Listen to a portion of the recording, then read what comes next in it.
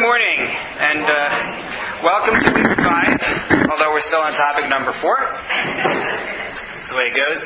But this week I hope to make some major progress in catching up. A few reminders and announcements. First, if you have a cell phone and you could please put it on silent, that would be very helpful. Second, please remember that next week we start at 9:45. It's 9:45 to 10:45. I apologize for the inconvenience, but I need to speak at Shari Shemayim at 11:05. So I need to make sure that I get from here to there. A few upcoming series to note. As I hope you saw in the email that I sent out, there's a 3-parter at Beth Tikva that'll be on Monday mornings, 10 to 11. It starts the first Monday in June, which is June 4th. Thank you. 3-parter on superstition, various aspects of superstition. Should be fun. We did a series on superstition here, I think 5 or 6 years ago. If you were there, you don't need to go again, because I'm sure everyone remembers everything. But that will be at Beth Tikva. And then second, I hope you saw the flyer that I sent out this week. Every year, for those who haven't seen it before, every year for June and July, I try to create a mini-series at Yeshivat Or Chaim. That's the boys' high school where my Beit Midrash is based. All year long, we can't have the classes there because, it's a high school. But when school is over, then we try to do a series there. So this will be a 4-parter on Israel's chief rabbis, clergy or politicians, ? And we'll be looking at the careers of 4 of Israel's chief rabbis. So that will be running from June 20th until 4 Wednesdays after that. I think it's July 11th. It'll be Wednesdays, 10 a.m. It is entirely free of charge. But I do ask that people register, because that way we can prepare the space properly. Make sure that the room is either too hot or too cold. So if you could please do that. I sent out the flyer this week. I expect to send out the flyer again. And then finally, I also included a note in this past week's email that my Beit Midrash is having our annual dinner on June 27th. If people are able to support it, please do. It's what enables all the programs that we provide all through the year. Okay, we have to finish off one topic and move into another topic. The topic we have to finish off is the election of Prime Minister Menachem Begin. Last time we talked about the polarization of responses to the election of Begin, and we talked about the Sephardic jubilation, how happy they were, and then we had the horror expressed in 1948 when Begin got involved in Israeli politics and formed his Cherut party by Hannah Arendt, by Albert Einstein. And we asked the question of what all of this is about. And what I suggested is that it's because Begin was uniquely ideological. Not that he's the only one in Israeli politics who is ideological. Ben-Gurion was also ideological. But Begin put ideology before pragmatism. And he was not willing to negotiate. He was not willing to compromise on that on most issues throughout his career. And I think it really scared people. I happen to like much of his ideology. So, for me, I'm very happy. But not everybody would have had the same response. We tracked his history somewhat, talked about some ways in which his ideology was expressed, and I wanted to move forward and talk about his religious identity, because that was interesting as well, and then talk about his main political platform. In 1951, he delivered a major speech in which he set out the platform for the Cherut party, and you can see the way he translates his ideology and his religious identity into the policies of the Cherut party. So, in terms of his religious identity, it's fascinating. In July of 1977, he came to the United States for a visit to the White House. So first of all, he goes to New York first and he gets a bracha. He gets a blessing from the Lubavitcher Rebbe. And then he goes to the White House. He insists that the dinner be strictly kosher, and he eats with a yarmulke, and he recites blessings before the food. He takes a stance that this is going to be part of his identity. And perhaps the best known example of it is actually later in 1977, November 77, when Anwar Sadat comes to Israel. Take a look at source number 1, please. This is from Yehuda Avner's work, The Prime Ministers, which I referenced last week. And he talks about the decision made regarding when Sadat will actually come out of the plane. Take a look. A week later, on 28 November, this is the week after the Sadat visit, in an address to the Knesset, the Prime Minister summarized the historic visit and explained why 8 o'clock had been deliberately chosen as the hour for the Egyptian president's arrival at Ben Gurion Airport. He said, quote, "President Sadat indicated he wished to come to us on Saturday evening. I decided that an appropriate hour would be 8 o'clock, well after the termination of the Shabbat. I decided on this hour in order that there would be no Shabbat desecration." So this is how the Prime Minister sets up the schedule for this major visit, right? Peacemaking for the entire region. Also, I wanted the whole world to know that ours is a Jewish state which honors the Sabbath day. I read again those eternal biblical verses, "Honor the Sabbath day to keep it holy," and was again deeply moved by their meaning. These words echo one of the most sanctified ideas in the history of mankind, and they remind us that once upon a time we were all slaves in Egypt. Mr. Speaker, we respect the Muslim day of rest, Friday. We respect the Christian day of rest, Sunday. We ask all nations to respect our day of rest, Shabbat. They will do so only if we respect it ourselves. Definitely true. But I think it's remarkable that you're not talking about somebody who was dedicated to observance in all aspect of his personal lifestyle. But he understood its importance for the Jewish state, and he understood its importance at key moments. Diane? At this time, were planes still flying into Ben Gurion on Saturday? I don't know. But this plane would have been, I think, a special case. But the rest of the year we were still a Jewish state, so did you respect this Jewish state? In that sense. So I think the answer is yes, but I just don't know for sure, and so I don't want to say. You think they came in at that time and just didn't go out? Okay. I don't know. It's worth checking into, but offhand I don't know. If I get a chance, I'll take a look at it later, and in the follow-up email I'll tell you.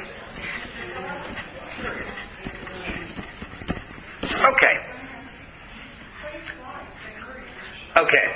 So in terms, the answer is that it has changed. It's gone back and forth over time. I don't think it's been one policy since the founding. But I don't know what was going on at that point in time. But this is the idea. Ben Gurion was an ideologue also, but Begin brought to the table an ideology that was much less pragmatic, and it shaped Israeli government in his era. Let's now talk about his political platform and how it reflects this. So, February 1951, the Cherut Party holds its second national conference. Begin delivers a 3-hour Hebrew lecture. Right? Those who have been talking about how they love his rhetoric, right? Ask yourself how you'd feel after the first, hour and a half or so. But he delivers this 3-hour lecture detailing the political ideals and goals of the party, and it's published as a manifesto directing the growth of the party. You can find a translation online at the Begin Center website. I actually gave you a link to it in number 3, but I gave you 2 links. The first link that's there is from a class I once gave that looked at this platform in greater depth, and then the second one is to the text of the document itself. But what you see here is a manifesto, much of which is directed against Ben Gurion's Mapai government and its socialism in particular, but also he presents a Zionist vision which is explicitly religious and based on implicitly religious fundamentals. He has this kind of unique brand of religious Zionism altogether, in which what he does is he takes his ideals and he shows you how they trace to Jewish religion. He's not looking at this and saying he wants Jewish law to run the state. That's not his brand of religious Zionism. But he has a fully outlined vision of the goals of a Jewish government, which others at that time are not willing to broach. Take a look at source number 2, where he tells you this is fundamentally a set of Jewish ideas. He says, it is possible to prove that this outlook on life, clarified here in its basic outlines in previous sections of his platform, is an original Jewish outlook. In my saying this, I am not claiming that the good of our outlook on life is solely and exclusively its Jewish source, for without doubt we must also learn from other nations. To learn, not duplicate. But it is a fact that our outlook is nursed on the sources of Jewish thought. I added the underline. From the strengthening wellsprings of our national tradition, from the roots of the nation's soul, as it was molded in an amazing war for existence, as the messenger for those near and far, are the ideas of a person's freedom and social reform not embodied in the basic fundamentals of Israel's Torah, in a verse which embodies a complete philosophy because man was created in the image of God. And that's something we're going to come back to because it's a driving force in his ideology, the idea of Tselem Elokim, that God designates an image on which the human being is modeled. So let's talk about the platform itself. And again, we're going to do this very briefly because we have way too much that we need to discuss today to do it in depth, certainly not the 3-hour version. But he has 3 goals for the Jewish nation. His first goal is individual freedom. And this, again, is part of his attack on socialism. He does not want government control. He does not want the government telling you what you do and when you do it, and certainly control of your finances. He says human beings have to be free, and he articulates 3 freedoms in paragraph number 4. He says man must be free in his thoughts and in his belief. He must be free in giving expression to his thoughts, whether orally or in writing.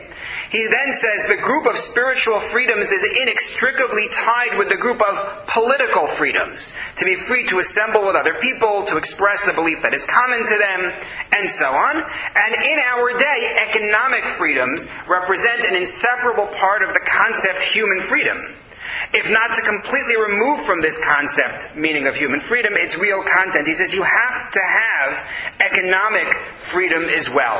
And that's, again, his attack on socialism. And in order to support this, he evokes, again, the idea of Tselem Elokim, the idea of being created in the image of God, and therefore I ought to be free. And that's the first part of his platform. Second part of his platform is social reform to help the needy. And here he goes back to Jabotinsky. And the vision that, we talked about Jabotinsky a little bit last week, but the vision that Jabotinsky articulated is very important to Begin. He says in source number 5, the positive content of the idea of societal reform is the ceaseless coming together of the social extremes. And here he distinguishes between his version of social reform and socialism. Because socialism also says we want to help the needy. But he says, this is the way I want to do it. Coming together not in the up-to-down direction that necessarily brings general dissent and withdrawal, but in the down-to-up direction that brings ascent and progress. Not to take those who have and take away from them, redistribute what they have to bring them down to be on the level of everybody else, but rather to find a way for society to bring up those who are in a lower class.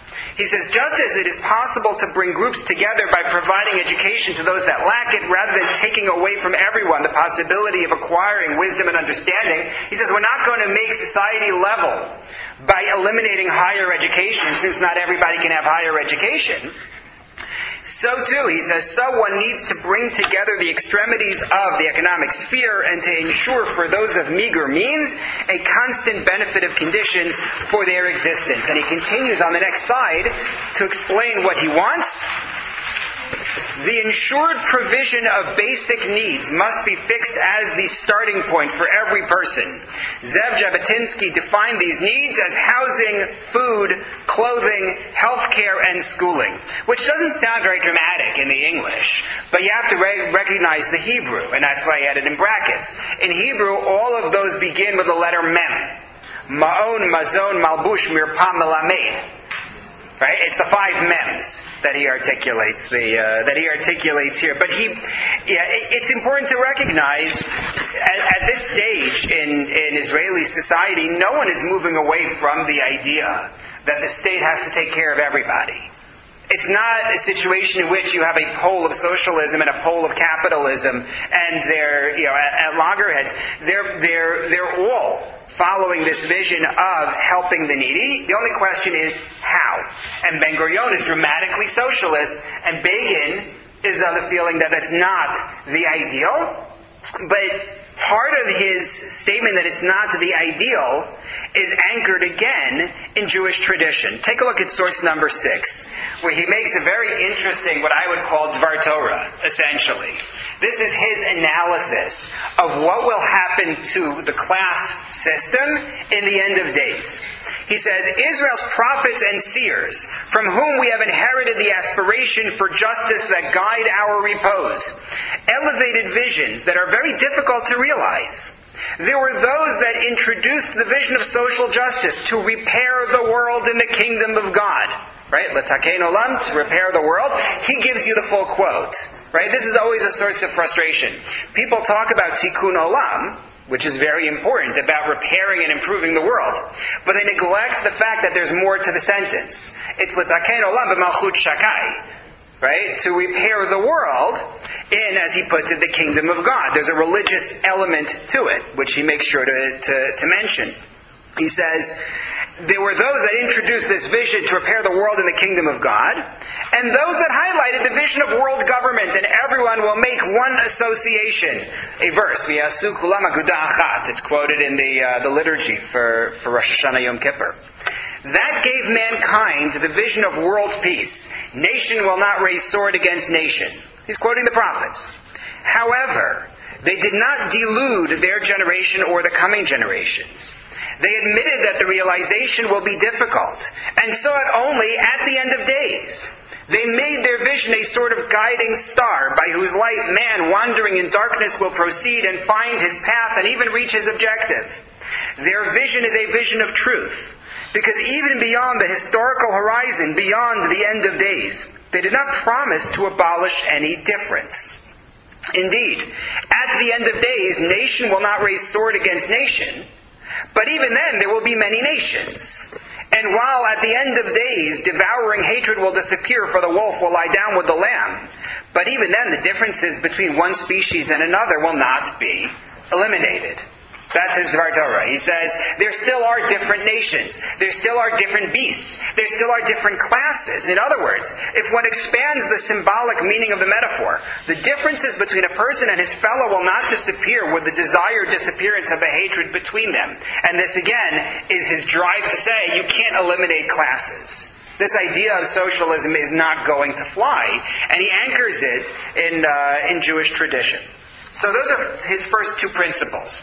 Number one, freedom, which includes economic freedom as well as the other freedoms that he articulated, which were spiritual freedom and political freedom. And he very much believes in raising up the needy through societal reform, but not in attempting to eliminate classes. And third, the supremacy of law. He wants you to have judges who are not above the law. And here, if you take a look at source number 7, that's where he articulates it. The supremacy of law. It's not enough that you have an independent judiciary, but you have to have a law which governs all, and all are responsible to it.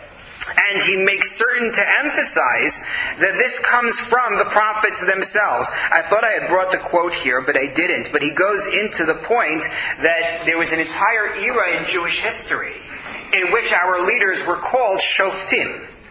And even though many of them don't seem from the biblical text to be involved in practicing justice, they're more military leaders than they are judges, nonetheless, the fact that we identify our leaders by the term shoftim, which literally means judges, says something about our value. And of course, justice you shall pursue, and there are many more sources you could bring to support that.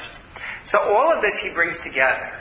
And he says, therefore, we need to liberate the land, concentrate the Jewish nation there. And so he says what you see in number 8. And again, this is part of what scares people, because his view about giving land for peace is ideological in origin, and he's not going to give up on it. He says, Israel's historical desires from the day of its exile from its land have found expression in the prayer, renew our days as of old. Right? The Hebrew is Chadesh Yameinu Kikedem. Indeed, the prayer enfolds within it the two national aspirations, liberation of the homeland and concentration of the nation once again on its land. Of course, being interdependent, The two historic aspirations of our people who have fashioned its character from generation to generation are in fact one aspiration. And here I underlined. Concentration of the nation is not possible without liberation of the homeland. And every stage of liberation of the homeland would be impossible without some stage of concentration of the nation on its land. You have to bring the Jews home.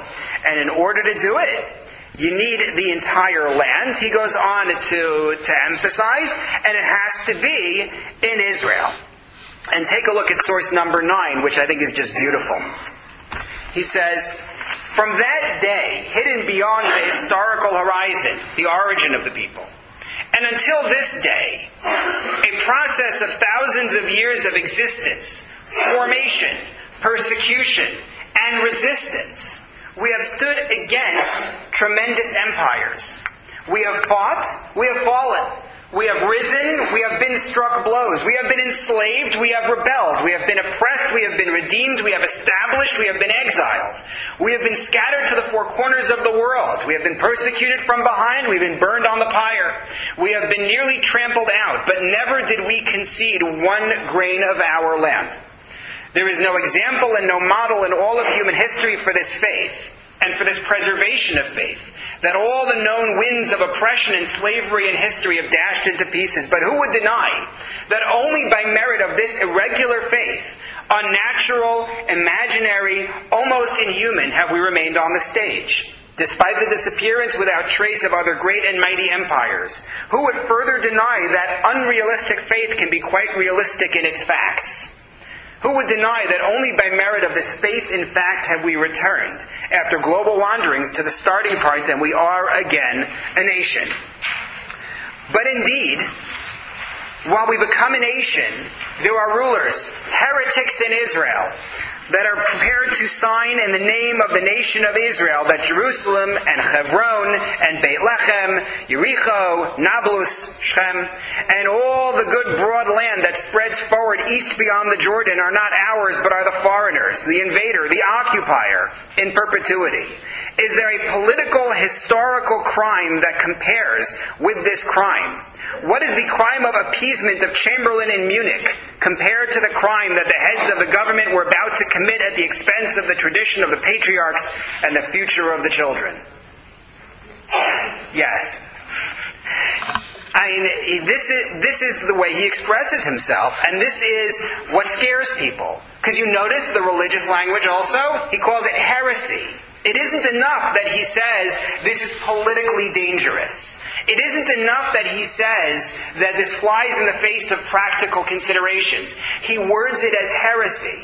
And in doing so, he's giving it a religious and ideological element, which is genuine, it's sincere. This is where he comes from. This is what has informed everything he's done since his days in the underground. But it's something that some people have a lot of trouble with on the other side. Yeah.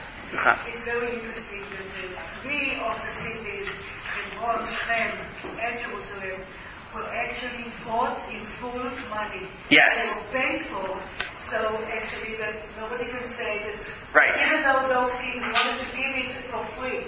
Right. So Ruchama quotes the comment that Rashi makes, quoting our sages on the Torah, which is that indeed there are three biblical accounts of land being purchased. And the comment that they made, this comment goes back thousands of years, is that the Bible records that we purchased it so that nobody can say that it isn't ours by right. And those three pieces of land are indeed Hebron, Jerusalem, and Shechem, Nablus. Got lucky, right? 3 for 3. Those are the ones that people are going to give us the hardest time about. That's the way it goes. Diane. No, it's just his comment. It's heresy to give back land and to conquest.